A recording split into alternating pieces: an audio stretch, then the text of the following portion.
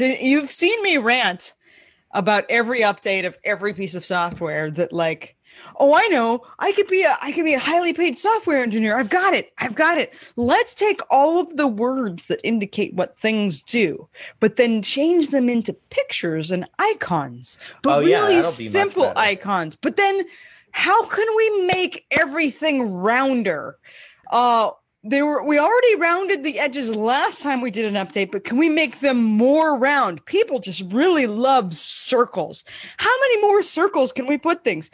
Can we take up more visual space whilst decreasing the information that we're providing or the access? How can we do that? How can we take up all of the visual space with nothing useful? Let's do that in our update because that's going to be more intuitive and people are going to love it. Mm-hmm. Also, all of the features that you used to have, let's just hide them behind menus. But then you have to click like a monkey or a 5-year-old on anything in any way, or shake something, or do a hula twist, and then it will open up a menu, but only for really active users who have the brain of a monkey or a 5-year-old. Brilliant. Ching. Millions. When you were talking about the curved edges, I had this flashback to my grandpa complaining about pickup trucks and how they at one point all became pregnant, his words. Yeah. That like before they had like jagged lines and edges and sharp, and those were pickup trucks. Right. And then at some point they started getting softer and rounder and more curved, and he said all of them looked pregnant. Yeah. I don't know why that's the thing, but it's like you can go back to like 98, 97, 2000, like all of the software updates. We know you're used to like opening a menu and it has words that I know words exactly to describe the thing. And like now you just have like squiggle dot shape. What is that? Is that collate? What does that mean? You'll figure it out. I don't get it. We're just trying to make this easier for you. Yeah. Oh my God. Also, it doesn't help that I'm like an auditory, like highly auditory person. Can I transition into one of the movies? Good there's Lord. A quote from one of my favorite movies. Yeah? My favorite quote from this movie. Okay. We watched Wayne's World just recently. Oh my jeez. Because Faye had never seen it before.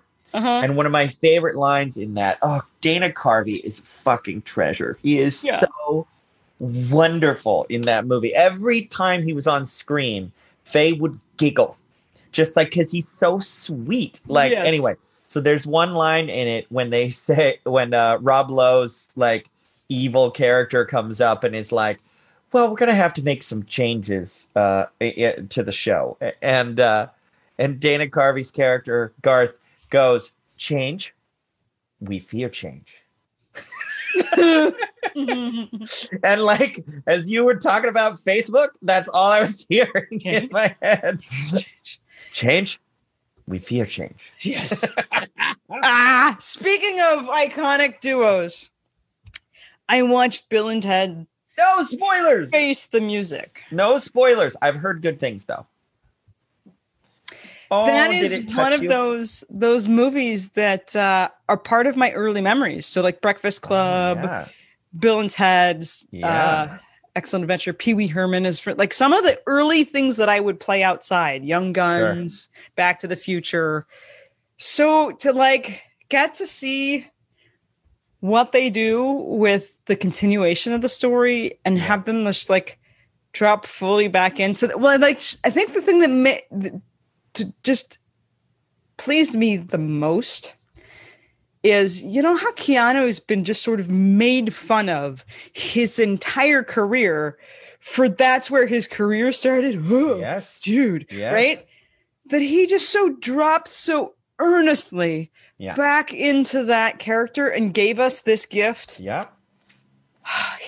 That is so bass player of him. Yeah. Well, I do think he is a professional. Like, that's the thing is he's gotten so much crap for being a bad actor. But I think we had this conversation about Devil's Advocate. Right. Where I was saying, I think that he actually can act. He chooses not to. Or more accurately, he chooses to act like a blank slate. Yeah. In most of his movies, because that's actually really hard to do.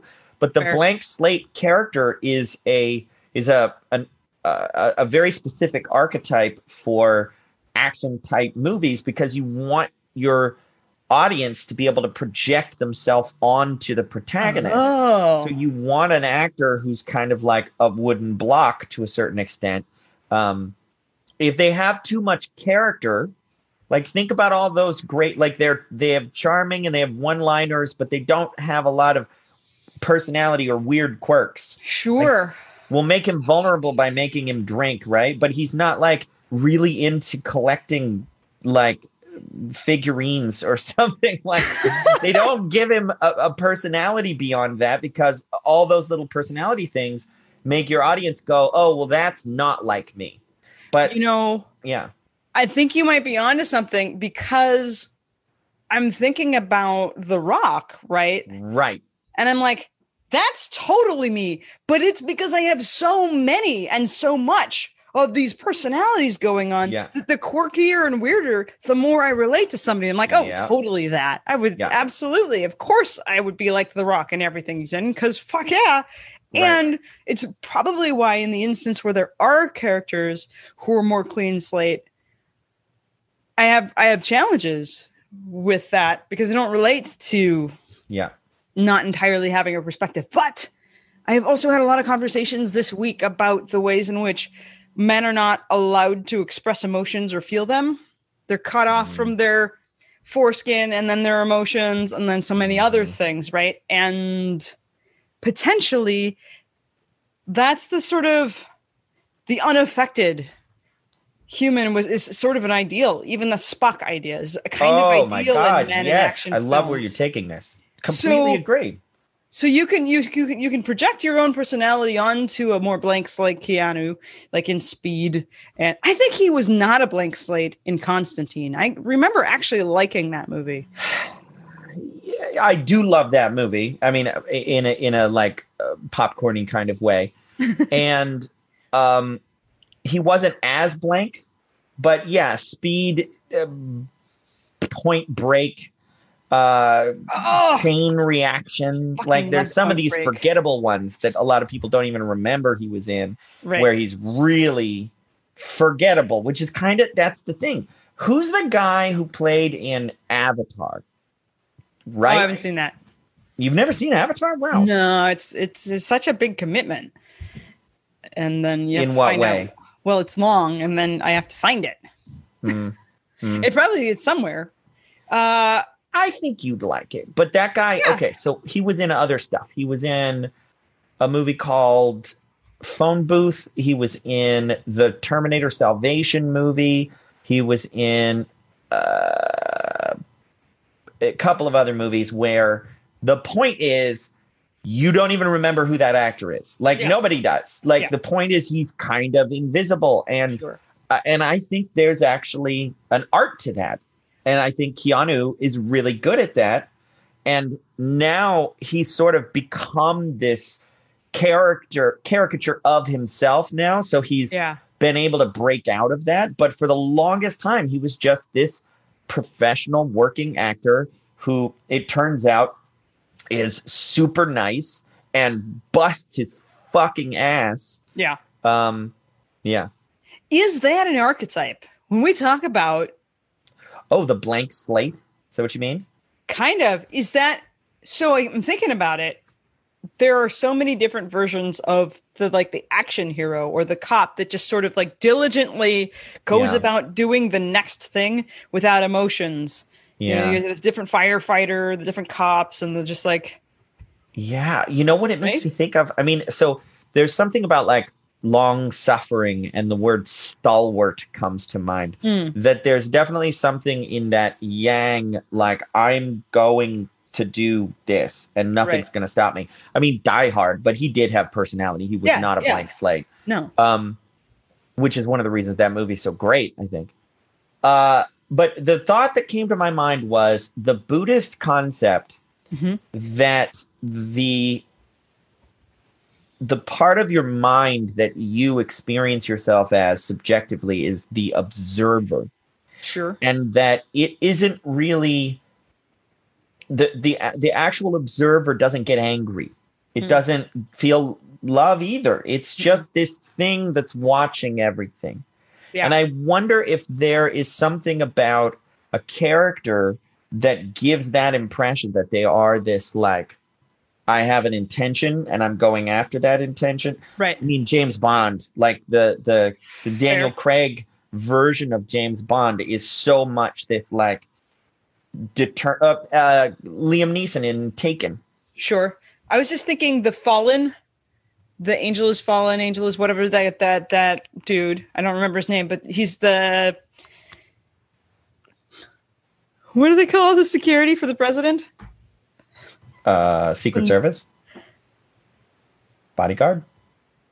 That is 2 S's. I was like, the SS! And I'm like, that's different. What is it? Anyway, so the Secret Service guy. You can't be the first person to have thought of that.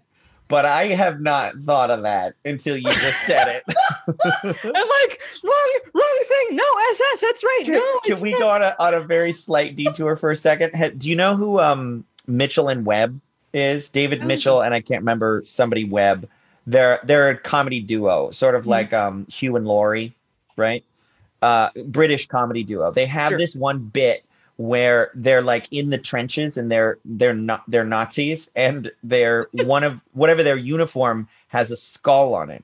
And they're like hiding, and then one of them, they're kind of in a lull, and one of them looks to the other one and he goes, "Hey, have you ever thought we might be the bad guys?" And he's like, "I mean, we do have black. We're wearing black with red, and there's a skull on our uniform, and it seems like that's not that." And he just goes on, and the two of them are like, "Well, no, maybe." It just made me think of it. The SS. Yeah. Yeah. Definitely. I think Mark Wahlberg has played a little bit blank slate in some of his stuff. Yeah.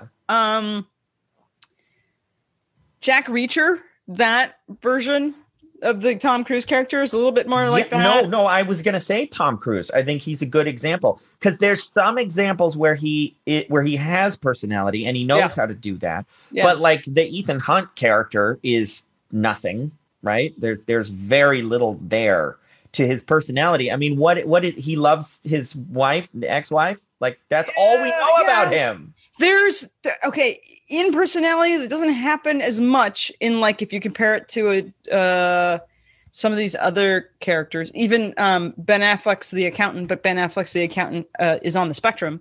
So Ethan Hunt fails a lot in useful, just he like barely makes it, and he has these reactions to it that has some amount of personality. Yeah, I guess I'm talking like character traits, like character development, individual, like we don't know his family, we don't know where it came from, we don't know what he likes, we don't know what his hobbies are beyond impossible missioning. He can't pass his own Bechdel test. Oh wow, okay. Yeah. Oh, poor kitty. Who else fits in that category? Because like Chris Pratt in Guardians of the Galaxy.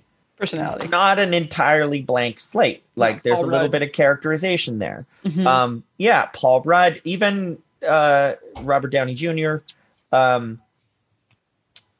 think with Thor, he was a blank slate until the third one. Yeah. He had a little bit of humor in Avengers and stuff like that. So it started to come out.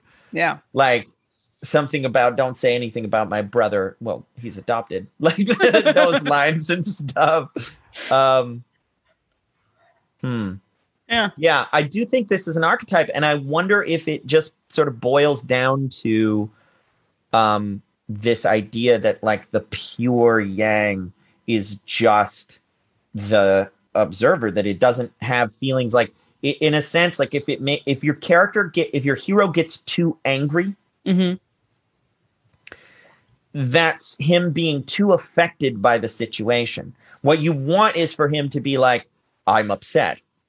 And then he makes a decision about what he's going to go and do. And then he goes and does it. Right. Well, I'm just starting to think a few weeks back, maybe a month ago, I was having that I know that you've it's sort of characterized in like life resentment, a little bit of angst, a little bit of like something amazing happens and then the rest of life is not so good. Like the fall after these kinds of moments. So I was having one of these days where I'm just like, why do we life? I don't want to die in particular, but like, what the fuck? Why do we life? All this entropy, all this loss, hurt, challenges. And I kept like having that, like, this is the Sisyphean challenge of like, fuck's sake. Yeah. Life, man. And so I'm wondering if this archetype is also connected to whatever this, it's not conscious and it's not even unconscious. I think it must be sort of like this, like, deeper, older, cellular, older than even reptilian brain, like this thing that continues to persist no matter fucking what, because there's some pearl of like, not just like, oh, Buddhist, it's all fascinating and interesting, but just this like thrust that even when we want to stop it, it won't. And it just keeps going forward. And so they keep making these movies to perpetuate this like inner deep, like, why am I not just napping for a month? It's all stupid. Why do we do it? Why do we show up to all of it? So Energizer Bunny, but not so. I had an interpretation. I love this, where you're going with this. I had an interpretation of the movie Alien, which incidentally was one I wanted to talk about today as well. Mm-hmm. So good job giving me segues. I got this 2-hour-long documentary from this one guy named Rob Iger, who I really, really love his YouTube channel. He's obviously trained in hypnosis and NLP. I've actually corresponded with him before because I complimented him on his videos, and then I bought some of his stuff, and which I think he might be the only person on YouTube I've ever personally corresponded with. I just messaged him and was like, I love this stuff, and I can tell you've clearly been trained in NLP, and he likes to talk about like subliminal stuff. So in the Alien one, he does all this stuff about showing all the set design that looks like teeth and mouths. So like there's these super obvious scenes where they're walking into this hallway, and it's a mouth that it even has 2 sets of teeth to look exactly like the alien if you just turned it this direction. Right. And he's like all this subliminal stuff that just makes you uneasy, and all these like hypnotic sounds and like subliminal heartbeats and different things that he points out. Anyway, so he, in a different video, like a lot of people have pointed out, that one of the core anxieties that movie plays on is rape, particularly male rape. So the idea of like being impregnated and something bursting out of you, right? Yeah, which is... But there's another one that I thought of. In addition to that, I completely see that symbolism. There's another part of it, and it's something about the insect-like nature of this alien. Yeah. And I think that you said it's like older than reptilian, right? Yeah. And when I think about that, the only thing that falls into that category are like insects and bacteria. Like those are the next step up is vertebrates. So you end up with snakes at that point, reptilian brain. But insects have this kind of like, you can rip the thing apart and it will keep doing its job, right? It doesn't really give a shit because it's almost a computer. It's almost a robot. Like their nervous systems are so simple. And this thought, we don't like the alien because it reflects that part of us back to ourselves. Yeah. Did we talk about the Borg on this? I don't think we have talked about the Borg. I don't know if you're a Star Trek. Forever ago like the Star Trek original series? No. Next Generation. That's where the Borg lives. Okay. Yeah. Then I would make an argument that the alien from Aliens and the Borg are the 2 greatest monster enemy. Maybe you could limit that to science fiction, but I would say in any movie ever, potentially. Okay.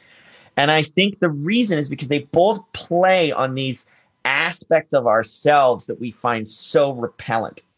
One of them is this insect-like thing, just like don't care, must eat, kill, eat, kill, eat, kill, eat. Move, That's keep it. moving. And it's so simple and it's so vicious. But it's not even, it's like cool and impersonal. Like it doesn't even care because it doesn't see you as a thing. Right. You're just, yeah. The Borg, on the other hand, have a similar, like something gone haywire. But with the Borg, it's like perfection. Like we're trying to assimilate and get better and get better and get better. But it never stops and asks the question, for what purpose? Sure. So the Borg is a representation of like all of the scary versions of AI and robot and computing that is trying to like, I don't know, perfection and perfect life. And I don't know, that I've seen that a lot in other things. Yeah. The Borg though does it so well because they have this, to me, it's ambition. That's what it is. Okay. Like this is the problem with ambition when it goes haywire, is that it becomes this at any cost. And there's something so twisted about this, like they're organic and also biomechanoid, and their whole thing is we want unity. Everything must be the same. Oh. Like we will assimilate you and incorporate you, and then all of us will become one new thing together, and there will be homogeny, right? Everything will be the same. That is a very, we're talking about yang again. That's a very yang principle, is like diversity bad, sameness good.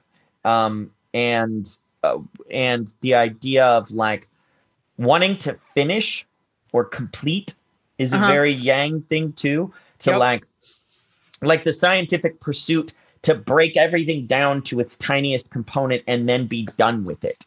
That's like the ultimate goal of yang, is to finish and be like, and you were talking about that relentless, like I can't rest thing. That's the same thing. Like they're all tied together on this yang side. And when it goes evil, like you end up with alien Borg and stuff. So in some sense, we don't know the motivation of the like insect ambition. It still has like a relentless drive and ambition. No, but I think there it's just instinct. Like that's kind of what's so scary about it. But in a sense, yes, it's that same just like dogged pursuit. Whew.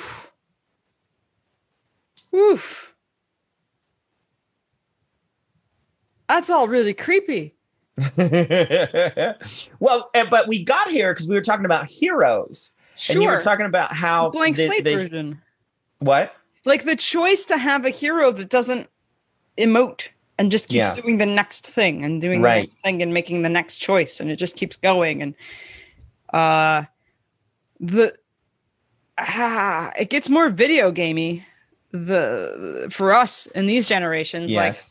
Like I was talking about Extraction with Chris Hemsworth, and like he's in, I think, is he in India? He's in a place, I'm just going to say, with a lot of brown people, and I'm only saying it like this because it got very video gamey. And then here's this giant white guy shooting all the brown people, like faceless, no character, and there's just unending flood of darkly tan humans just getting shot. And I'm like, and then it's like, must creepy. Get the key to open this door. And now we have to go to this next set piece of action sequences where I can kill people.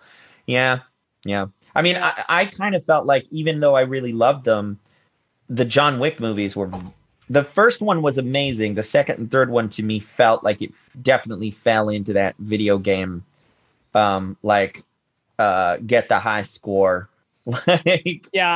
But if we're talking about this like ambition and this relentless pursuit thing, and if we were talking about the way in which our art and media can impose philosophies and values, if we were talking about that, it's reminding me quite a lot about the video game that is our capitalism. And it's relentless pursuit for no end. Like, here's the funny joke about capitalism. Your princess is in another tower. There's no princess in any tower. You don't win anything. And you're stuck in someone else's game. And all of the people you think you're fighting and shooting and blocking and whatevering, they're in the game with you. They're just as fucked as you are. Anyway, so I was just thinking about this, like, this blank slate archetype person could also be something rooted in our cultural values of what's like required. That like hard work ethic. Yeah. And just do the next thing. Yeah. Yeah. Don't have any emotions. Like emotions are weak. Yep. And that, I mean, obviously that's toxic masculinity, but that still gets applied to women too. Like, oh yeah. No, I mean, we have toxic masculinity. Yeah. Yeah. We all have to heal that because that is right. the paradigm that we're supposed to aim for. Yeah. Especially in a patriarchal society that says that's better than this. Mm-hmm. So then even if you are female, there's a part that's like, but I should be pursuing this. And if I'm really going to get there in life, I have to be like this. Mm-hmm. And that archetype is broken. Yeah. And I don't know. Doesn't actually work. I don't know if this fits in though. So the thing I watched most of last week was Winona Earp. And Winona Earp is based on a graphic novel, I believe. And so it's sort of Old West supernatural. Winona is the great-great-granddaughter of Wyatt Earp. And in this world, Wyatt Earp is cursed. And all of the people that he killed with his peacemaker gun, they all come back to life. They go to hell and they come back to life every time the new Earp heir turns like 27 or 28 or something like that. So Winona has to now fight this old battle from her like Old West grandfather's baggage and issues. So there's that. And these things keep, you shoot them, they go to hell. I like the generational curse metaphor there. That's great. Generational curse metaphor. Yeah. She's a bit of the hot mess trope that's really popular in when females get to be heroes. I don't know if that's outside of the patriarchy or not, but here's what's fun. The show itself is really clever and goofy. She has maybe 2/3 the amount of one-liners and quips that are balls deep hilarious as Deadpool. And like, just, I'm not wearing the t-shirt, but the t-shirt is full of these ridiculous, amazing one-liners that can be said. And it's one of those shows that's made with a smaller budget. So they find really creative ways of using the same spaces, but taking you to different worlds and dimensions. And it's funny as fuck. And so here we've got somebody who is pretty emotional. Like a lot of the people in this are emotional and they're doing this heroic thing.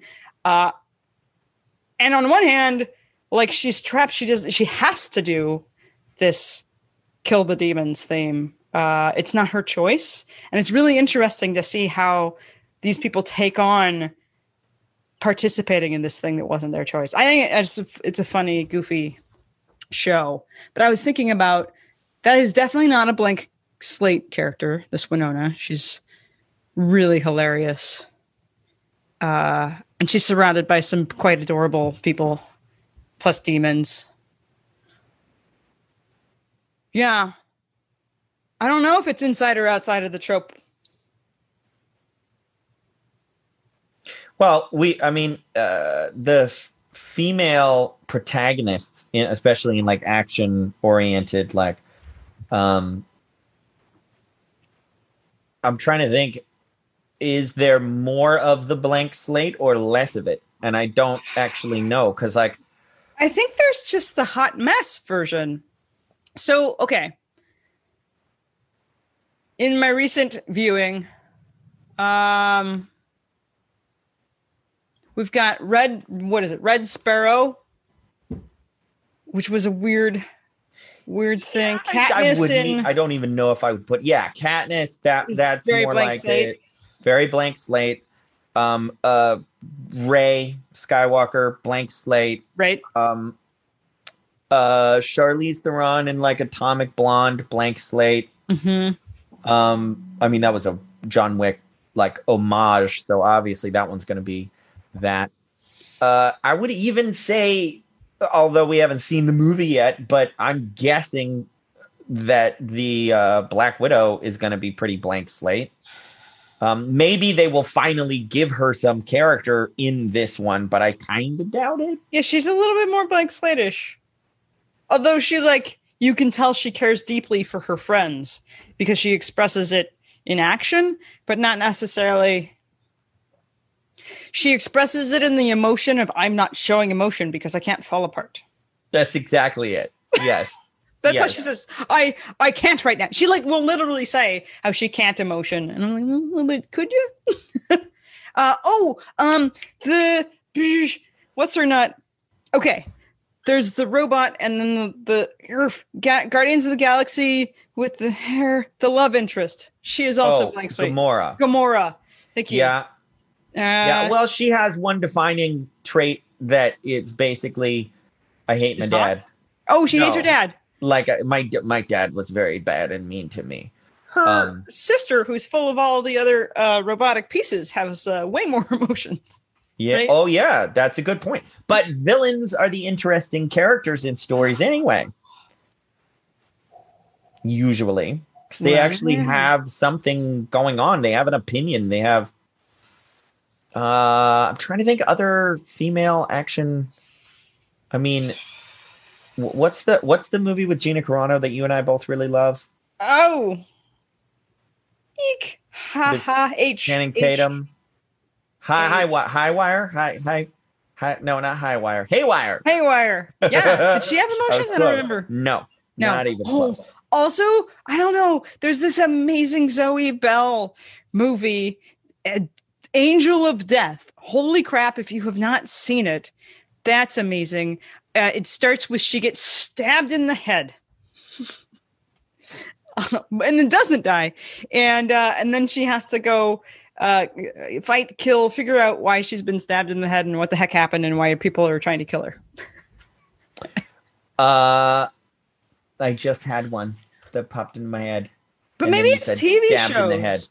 Maybe it's TV shows that have this like female hero where they get to have emotions because you get to like go into the character longer over episodes. So Lost Girl, Bo has emotions and a whole lot of stuff. She and her sidekick partner are sort of hot messes-ish, kind of. There's a lot going on emotionally. Bad decisions happen. Stumptown is the new one with... Sometimes I Know Her Name. She's in the second Jack Reacher, and she's in Avengers. Avengers. She's awesome. Yeah, she's the agent of S.H.I.E.L.D. that's only in the movies. Oh, she was also in How I Met Your Mother. Yeah. Sometimes I Know Her Name. Mm-hmm. Yeah, me too. Yeah, she's in Stumptown. There's definitely this version of the female hero where they drink a lot and they have a lot of sex. Right. Yeah. I mean, Jessica Jones comes to mind. Right. That's their coping mechanism. Uh-huh. The lots of drinking and happenstantially beating the bad guys. But usually showing up very hungover and reticent. And that's what other character traits are. I mean, not that I'm saying this is much different for guys, because it's typically he's either like a Boy Scout or he's a drunk. Like you basically have Captain America and Iron Man, and those are all action movies. Like those are the only like you said Constantine wasn't a blank slate, but he was just a drunk character. Yeah, he's just drunk and angry. He has baggage, right? Resentful. Mm-hmm. So there's the baggage hero. Yeah. But this is where I would say someone like it's shit show or no show. It's good. This is where I would say someone like Chris Pratt in Guardians of the Galaxy is actually a little bit more interesting. And even like Deadpool is very like genre breaking in a sense because he's just quippy and he doesn't give a shit about really much. Yeah. That's interesting. There's a little bit going on there. I suppose I have not seen Cobra Kai yet. I'm going to. I also have that shirt and I'm not wearing it. Ralph Macchio in The Karate Kid is not a blank slate, nor does he have like a personality. He sorry, he sort of plays the Anakin. Is it Anakin Skywalker? I'm going to say it. I'm from the 80s. I know it's not. Let's just put me back there where he plays the whining, crying girl character. That's also Frodo. That is a version of the male hero where they're just. But I know that's not girls whining and crying. Yeah. Most girls have. Did you see The Boys? Did we talk about that? The Boys. Oh, have you seen the new season? No, I've only seen out yet. First. Oh shit! It's coming soon, right? It's coming very soon. Yeah. Okay. But So did you see the first one? Yes. Okay, so the protagonist, the main character, whose name escapes me. Yeah. But did you know that that actor is the son of one of the Quaids and Meg Ryan? The person that's small that got big. Yeah. And now he's a fabulous actor. I love him in that role. He's so good. God damn. Anyway, he's definitely that. I guess it's reluctant hero.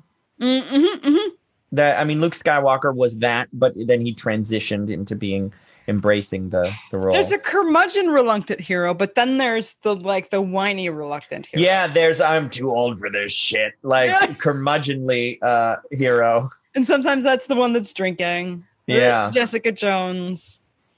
Is there one where there's the earnest chipper? Guardians of the Galaxy is kind of here because he really wanted to be a hero who wakes up and I'm eating my Wheaties because I love it. I want to do this thing. Yes. Yeah, he has the baggage of mom died and I'm very sad about it, but he's mostly very up and chipper. Yeah. Paul Rudd's pretty plucky, like Ant-Man. Was he excited to be a hero?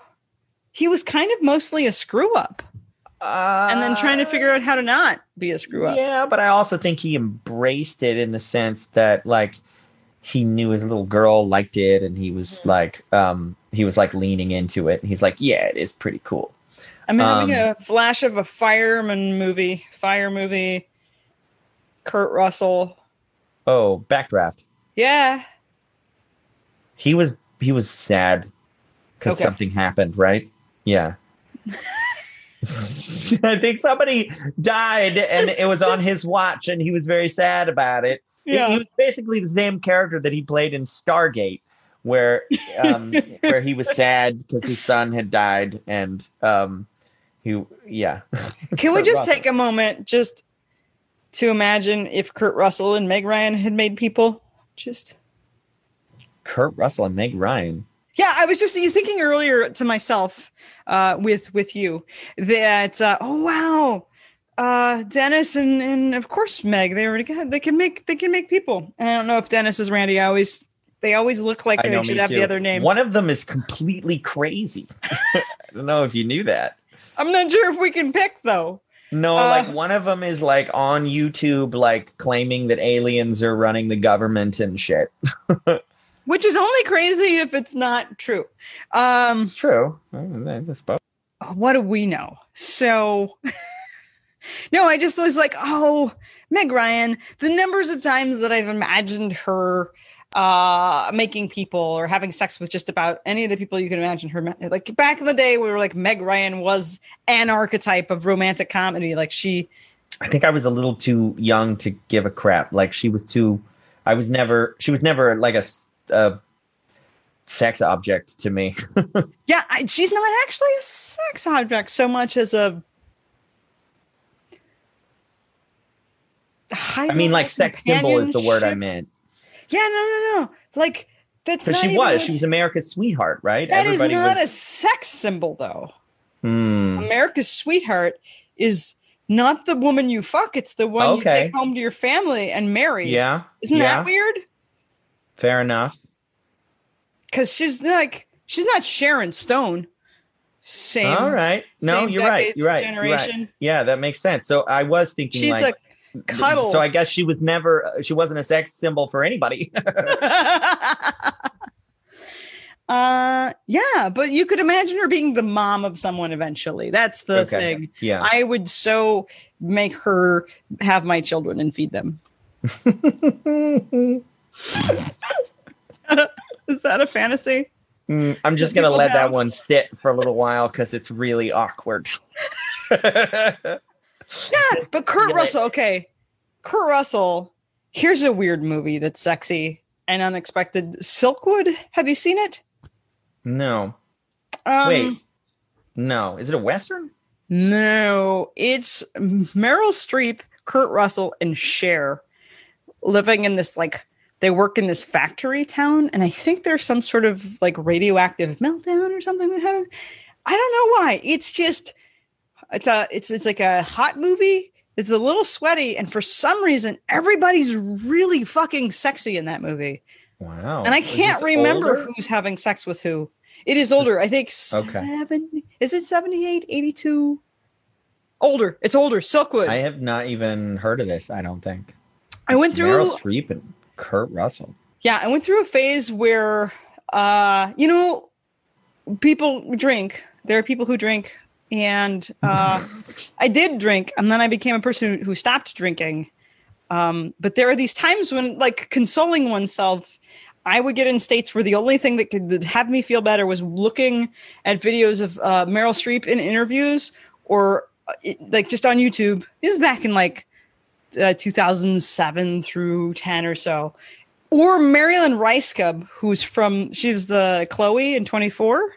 I would watch Marilyn Rice-Cub interviews on late night shows and stuff because they're both hilarious and adorable or whatnot. So then I started watching all of the old Meryl Streep movies like Out of Africa, Silkwood, this really weird thing with Robert De Niro where I discovered, oh my God, Robert De Niro is a horrifyingly unattractive kisser. And they discovered it too in that movie. Wait, is that the one where he punches the pane glass window? Nah, I don't know. Because I think that was Meryl Streep. I could. They met on a train. They meet on a train, and they have an affair, and it's the worst on-screen kissing I've ever seen. And then I've never seen De Niro kissing anyone ever since in any movie since then. Hilariously, even he's in this movie where he's a producer, he's a Hollywood producer, and his ex-wife is Téa Leoni, and they have a scene where they talk, and then it seems like they would kiss and then have sex, and then they just somehow, with one of the coolest actors in the world, don't do any of the kissing or the sexing. They just go from the scene, cut, out of bed. Wow, that must have been wonderful. I think you should just go back. We should figure out what the fuck this movie is called and watch it. Because it was like in sex. It's the way in which sometimes sex is like, ew, why? No, why would anyone do that? Is how their kiss went. Whew, De Niro, awful kisser. I might be willing to say that to his face. You're a terrible kisser. Is this, I feel like I came across this secret and then everybody knows it, but no one talks about it out loud. Is this true? Also, I hear you're great at charades.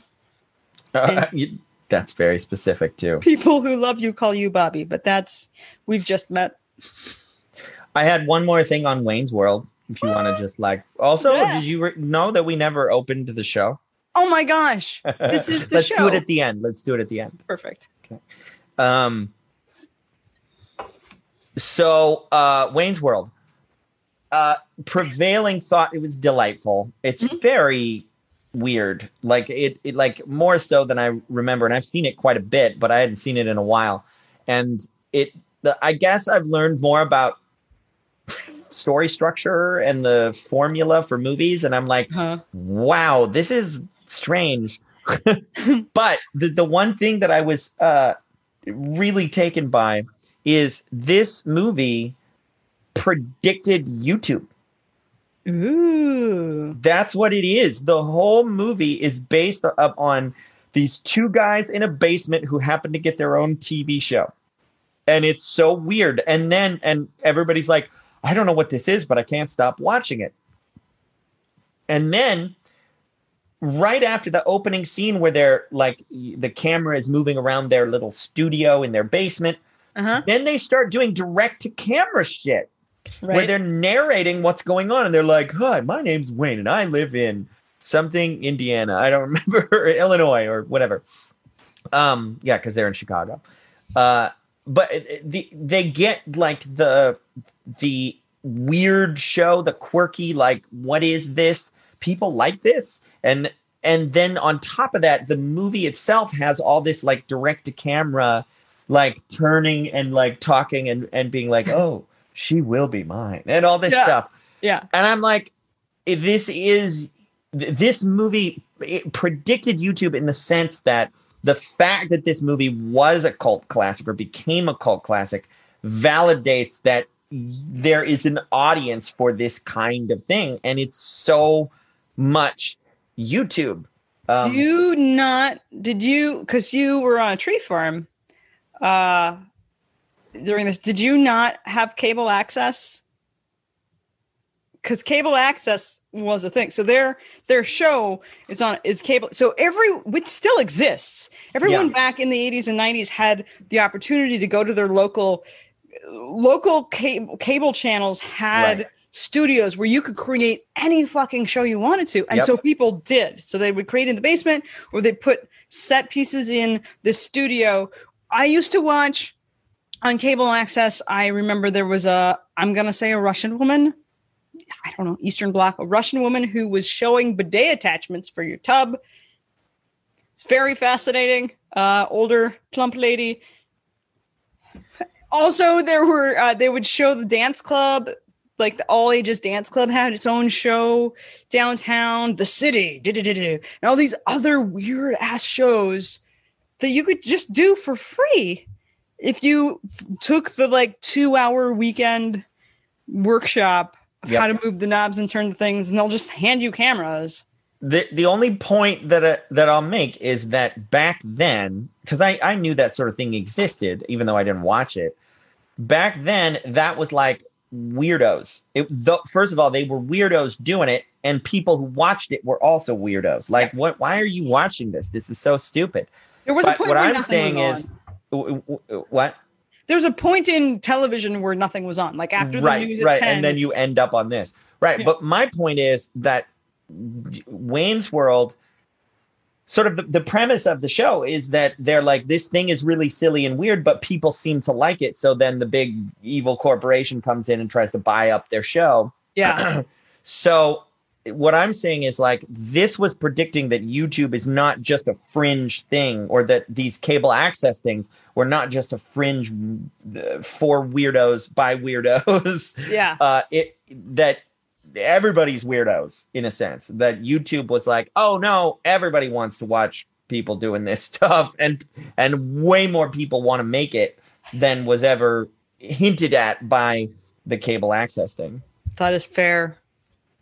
Yeah, my first band, Tuesday's Taken, we kept joking that we would have just crazy shit happen in our lives as we were trying to book our band and like hang out with people and network and move around. It was like, this should be in our documentary, because like documentaries were becoming a thing. Madonna had hers, and Real World was a thing, right? Behind the scenes stuff. And it's like, Murr and I have joked that like, if we had cell phones in our camera, our band probably would have been actually known and had like a channel and people following us and known more for that and our shenanigans than our actual music. And I was like, would have been ridiculously useful to us at the time. Yep.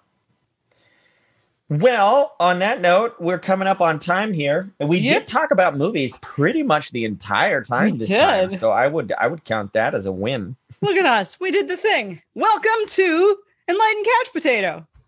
I've been Adrienne Gunn. And I'm Nicholas Rave, and I might copy paste this to the beginning of the video, or screw it, we'll just see it. TV deeply. What is Have fun, everyone. We'll see you next week, maybe. All right, thanks for being here. Bye.